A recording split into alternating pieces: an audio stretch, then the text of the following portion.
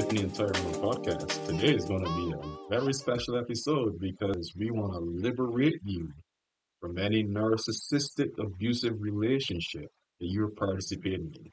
We want to encourage you that if you've been suffering from any kind of symptoms and effects of being abused, we want you to hold on, gray rock your way out of this one, and keep going, taking care of yourself. Stay focused. Do not go back. Do not be hoovered in. Yeah? Awesome advice. Yeah, today's going to be powerful because we're going to be talking about when those lies appear to be true. We're going to be talking about the effects that the gaslighting has on you when you start to believe the lies that you've been told as well. And the evidence has been presented to you by your narcissist to support the belief that your narcissist has that you're doing the thing that's hurting them and you're totally confused, but you start to believe it. You start to feel uncomfortable because the things that they're presenting as evidence almost incriminates you. It makes it look like, see, this is true. Now, I know I've started off in the middle, so let me just kind of back this up so I can give some good context for you. Yeah. So this week we've been reflecting on lies. It's a follow-up from the last episode. We've experienced a lot of lies in our past relationships. I've been suffering for years from the effects of the lie that I was cheating. hmm Yeah, that seems to be the go-to. It's really weird. Yeah. And often be totally confused. It's like, what? Yeah, let me search your phone. I was like, why would you want to search my phone? This is private to me. Oh, you have something to hide? It's like, well, no. They're like, here's your phone. And then they search your phone. And then look at this text. Who's this you're texting with? It's a female name. Oh, that's a client. Like, I just put her first name in. Oh, I don't know who she is. Yeah, because it's business. It's none of your business. Like, Yeah. you go to work. I don't come to your workplace asking who are these men you're talking to. Like, but why are you coming to my phone and looking at my clients' names? And because it's not familiar to you, you're thinking that, look, see, you're cheating with this person. You've arranged to meet them at this time. That's called an appointment. That's what appointments were. Yeah. Then I was like, they, what I found out about narcissists, they truly believe their lies are true. But it made it up. Yeah, absolutely made up. Like, it came from nowhere, hmm but inside of their minds. But the beauty of what they're able to do, this creation of something from nothing, is that they act on it like if it is real. Absolutely. And everything that they do supports the existence of this light. hmm And then they drag you into the light and show you the evidence by searching your stuff hmm and proving that what they're saying about you must be true. hmm And then you're like, did they really let that client? Well, I don't know now because I'm so confused. I never looked at her like that.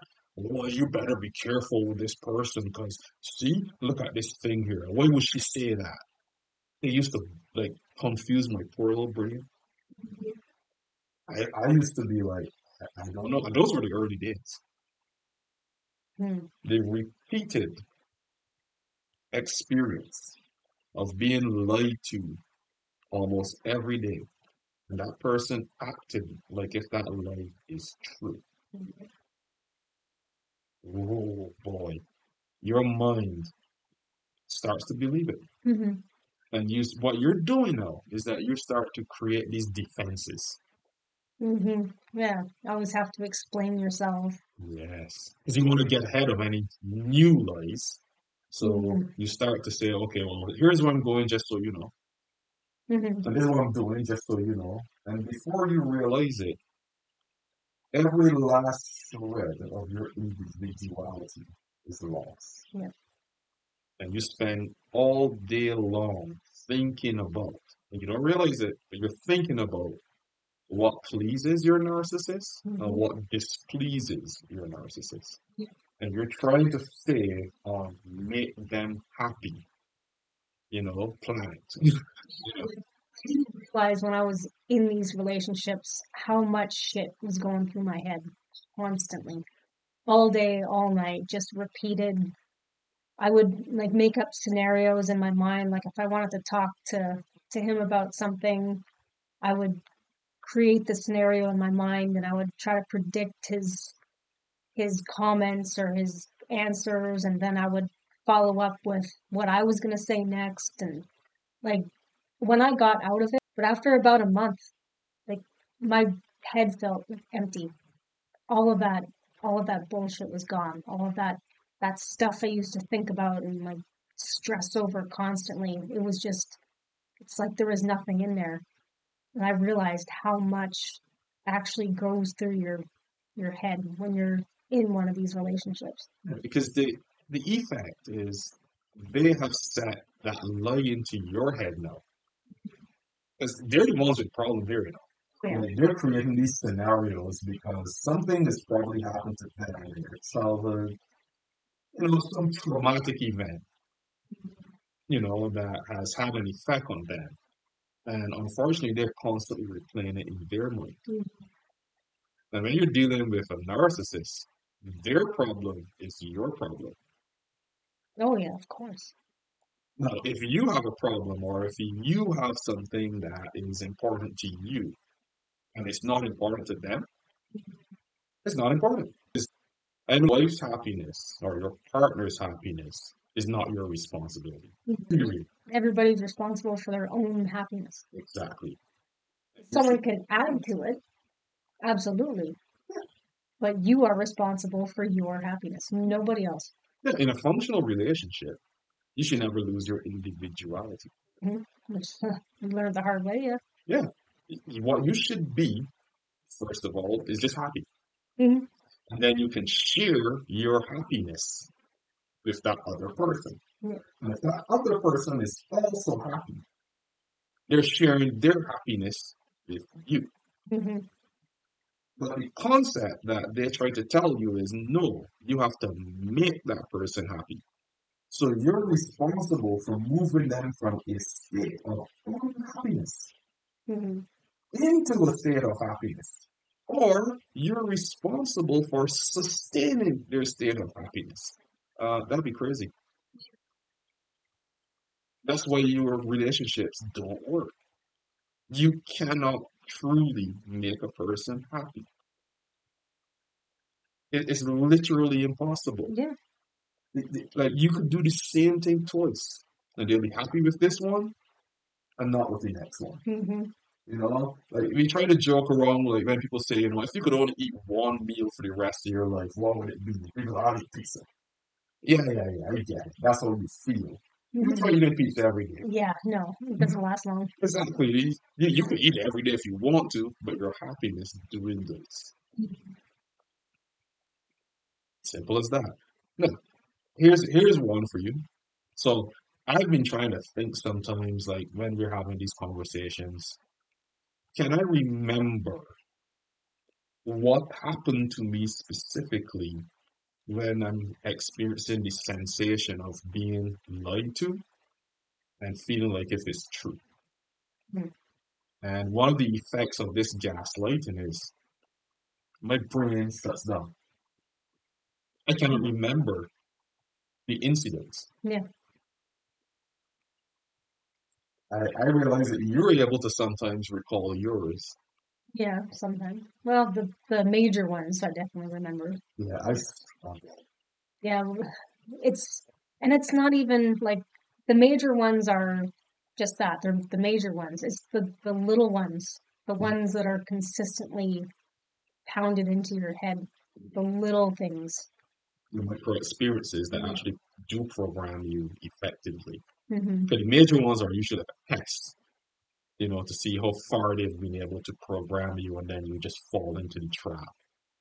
But the small ones, you're feeling the feeling, Mm-hmm. but you just don't know what's happening to your brain in that moment. Yeah.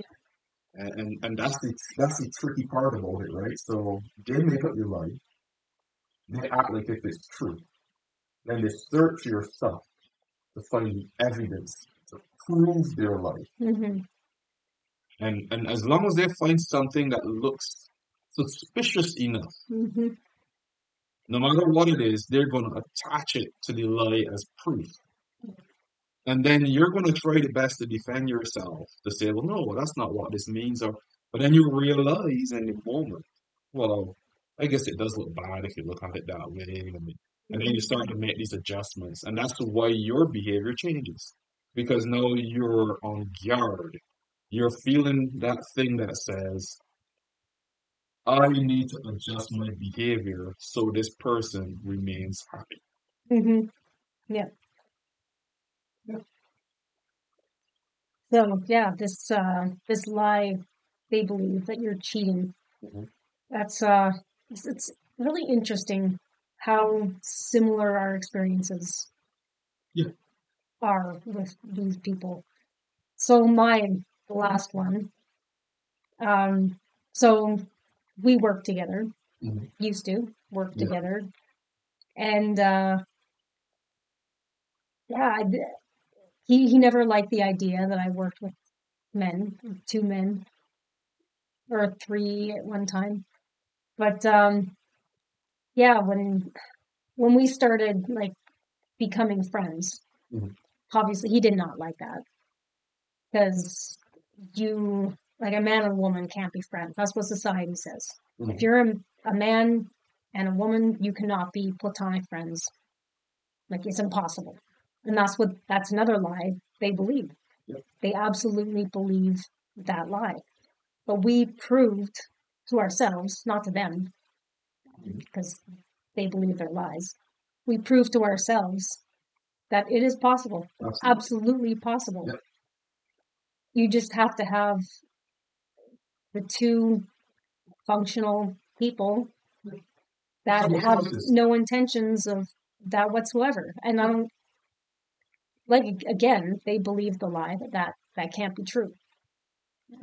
And yeah, so he convinced himself that I was cheating on him. Mhm. And he stuck with that. Like that's another thing they do. They believe this lie and they stick to it. They stick to their guns no matter what. I tried to tell him the truth so many times. Not tried. I told him the truth so many times. Oh, he's become my really good friend and like he he is the safe male figure that I never had growing up. That's what he represents to me. And I thought that would convince him that I was not cheating. But no, no, no. That did not convince him. I think that maybe he thought that I was just trying to justify it somehow. Well, I know he thought that. So yeah, the whole time, the whole what, 3 years Mhm. after we started becoming good friends, Yeah. yeah, we we had a trip coming up to Yeah. do a Business trip. project, Yeah. and he'd already been uncomfortable with our friendship, and I was talking to him about the trip, and he's asking me, yeah, you're gonna have two separate rooms, right? Of course we are. Like the company's not gonna put us in the same. Like how stupid of a question is that? And of course we're gonna have two rooms. And then he goes to me, well, just don't fuck your boss, okay? Mhm. And that I was standing there stunned. I'm like, what kind of a comment is? What is this? Like, So you have a situation where the perception is all men are dogs. mhm. Actually, that interesting you say that. So when I was a young, or me, my two sisters, ever since we were young, my mother, she had a saying that she told us all the time. Men are scum. All the time, men are scum. We were raised in that belief that all men are scum. So there's this concept that the only thing that all men think about is wanting to have sex with you. Mm-hmm. That's it.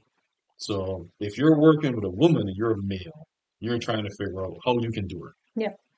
And it's like, wow, that's the limit for all men. Yep. And even as a man, somebody would literally ask me, like, if it is true. Again, we're back to the same topic, right?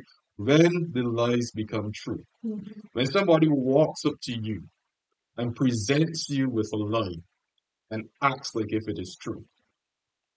So they say something to me like, so you hit that, right? I was like, no, I never thought of it. I'm not even interested. I'm already in a committed relationship. I'm just not interested. Yeah, and then I'm you're not treated looking for, oh, come on, don't lie to me. you're treated like some kind of freak because you're a man and you should be thinking like this. Exactly. And I've never thought like that. I have a wonderful sister, Mm-hmm. and I have a great relationship with her. And over the years, I've always had female friends. And I've never, therefore, developed that sick kind of thinking. Yeah. Because, you see, again, you come into this world, that kind of thinking has to be passed on to you. You come as a blank slate. Ain't nobody come here thinking that. And your little kids, you just play together. Ain't nobody care if you're male, female, whatever. Somebody implants that stuff into your mind. Yeah. So when they come to tell me, and I've seen it in many things. I remember one day, I was sitting in my office and this guy comes to see me. He's one of the vendors or something. They want to have a vendors meeting. So he's trying to connect with me, which is fine, like break the ice kind of thing. So he says, "Oh, where are you from originally?" Mm-hmm. And I was like, "Why do you ask?" He said, "You have a little bit of an accent." I was like, "Yeah, yeah." "Where do you think I'm from?" He said, "Well, somewhere in the Caribbean." I was like, "Yeah, you're absolutely right." He's like, "So you smoke weed?"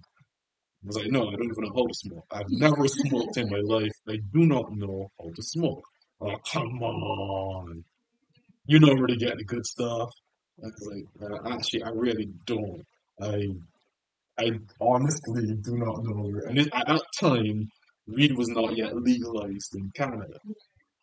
So here's this guy, shoving it down my throat. Yeah, he knows that I smoke weed. I don't even know how to smoke. Like, if you give me something to smoke, I'll probably choke on it because I don't know. Like, I see people do it all the time. I don't know how to do that stuff. And I found when I lived in Canada, people tend to smoke more weed. Funny enough, than the people who live in the Caribbean. Yeah, yeah, kind of. It's the most amazing thing. I would have thought that, yeah, that tropical stuff grows all over the place in the Caribbean. There's more weed in Canada. Readily available. Obviously, now it's legalized and you can buy it from a shop. But even before that, there's more weed in Canada than there is in the Caribbean. But the stereotype lives. Mm-hmm. If you're black, you smoke weed. If you're a man, you want to fuck every woman Mm-hmm. that you encounter. Well, because from a very young age, little boys are programmed to objectify women.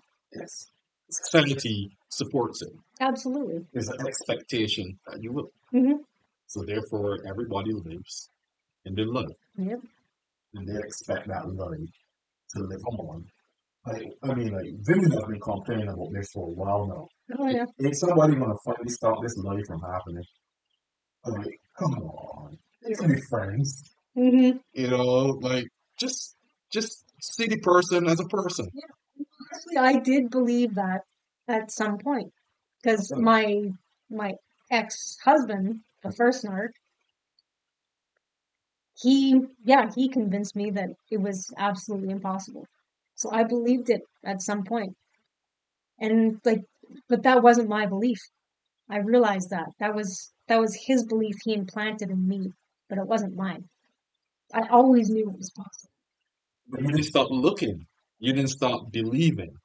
Hmm. You thought that the world has to be a better place than even, Yeah. what I've encountered. So yeah, I've met a number of, creeps. So what? Hmm. Maybe I'm hanging out in creep town. Yeah. All right. But nobody ever looks at it like that. Oh no, they're everywhere. No, they're not. They're everywhere in your world. But the world is bigger than your world. Yeah. Like And one of my favorite sayings is, "You can't change people, but you can change people." say that again. That sounds so good. You can't change people, but you can change people. That's what we've done. So when I changed the people that I hang around, Hmm. I began to realize, oh, well, look at this. The thing that I would love to enjoy does exist. Hmm. You can have functional people to have conversations with that expands your perspectives and causes your mind to grow. And you can test your truth, and then you realize there's evidence to support your truth Hmm. and that you're not crazy. Yeah. As opposed to living a lie and their supporting evidence only comes about by attaching, scenarios, coincidences Hmm. to support the lie. Yeah. Or did they use some other, existing stereotype to say, well, you can't do this because this other thing is true. Which obviously then is like this weird kind of logic. You get what I'm saying, right? Remember you were telling me a story about one time when you were, working with your ex-husband and you want to go to Vegas? Yeah. Yeah. So he had hired this lovely, beautiful person, Tiffany. Funny enough, her name was Tiffany, and we hit it off like right away. We had some kind of like immediate connection. We got along really well from the very start, and somehow, probably through her experience, she pegged him as a narcissist, like in the interview. And she told me that the only reason she took that job was because of me. And so we had become like close. We worked together, and this one time, she and her friend were. This was in Phoenix. She was driving out to Vegas with her friend to go see someone concert, and she invited me to go with them. And I really wanted to go, like a road trip to Vegas to see a concert with you know a friend. Two women. Yeah, here, but Vegas. I mean, so yeah, he had this rule that I couldn't be friends with his employees. That was a hard rule that he told me from the beginning. And so I asked him because I needed to ask permission to do anything because I had no friends. He had isolated me from having any friends. And so I asked him if I could go.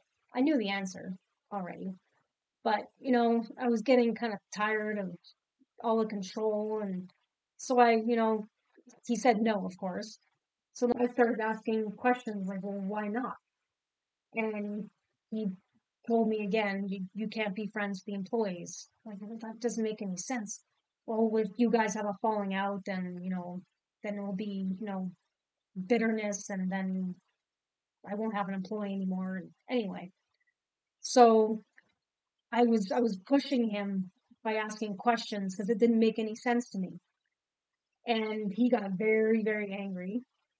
And yeah, when he got angry, I remember going back, we were driving into our neighborhood, and he would like raise his fist like he wanted to punch me.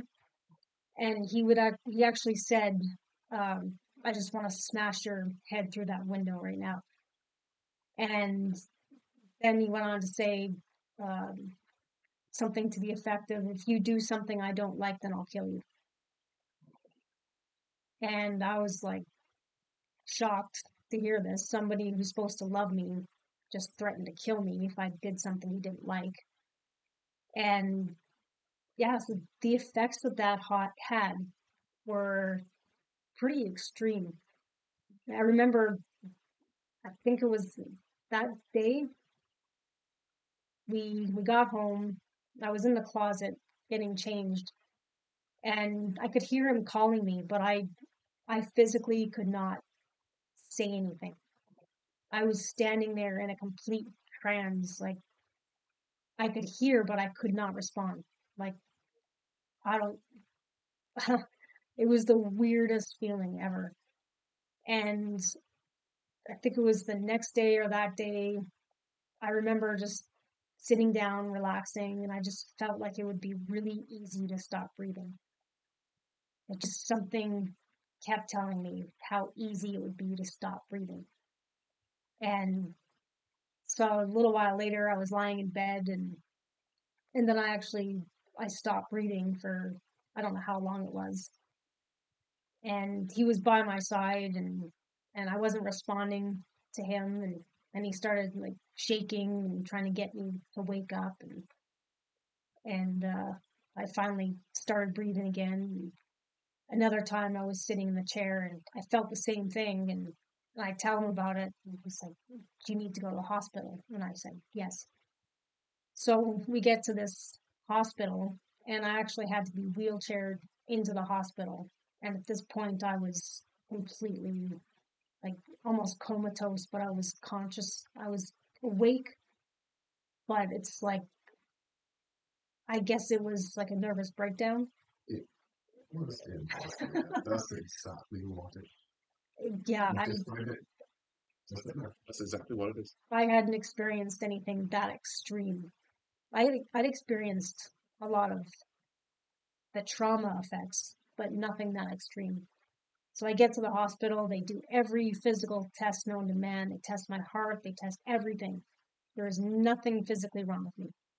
And I remember the nurse asking him, like, did you guys have a fight or something? Or like, because they didn't understand what was wrong with me. And he actually admitted that we had an argument the day before. So, what I want to wrap up with here today is simply this. When the lie appears to become true to the point where you start to feel like if it's true, Hmm. and you can see the deterioration in your physical, get what I'm saying, right? When your body starts to tell you now the story of you, Hmm. listen to your body, listen to your mind. Yeah, You got to get out. yeah, absolutely. Yeah. Listeners, thank you so much for listening. We really hope our podcast has helped you to move beyond your life, test your truth. Absolutely. Yeah. If we could help one person, that's what we want. That's why we tell our story. That's why we share the truth now, unapologetically. Absolutely. If you keep holding on to the lies and making those lies true, you're living a lie. Yep. And that's the truth. Enjoy your Sunday. Thank you, everybody, for listening.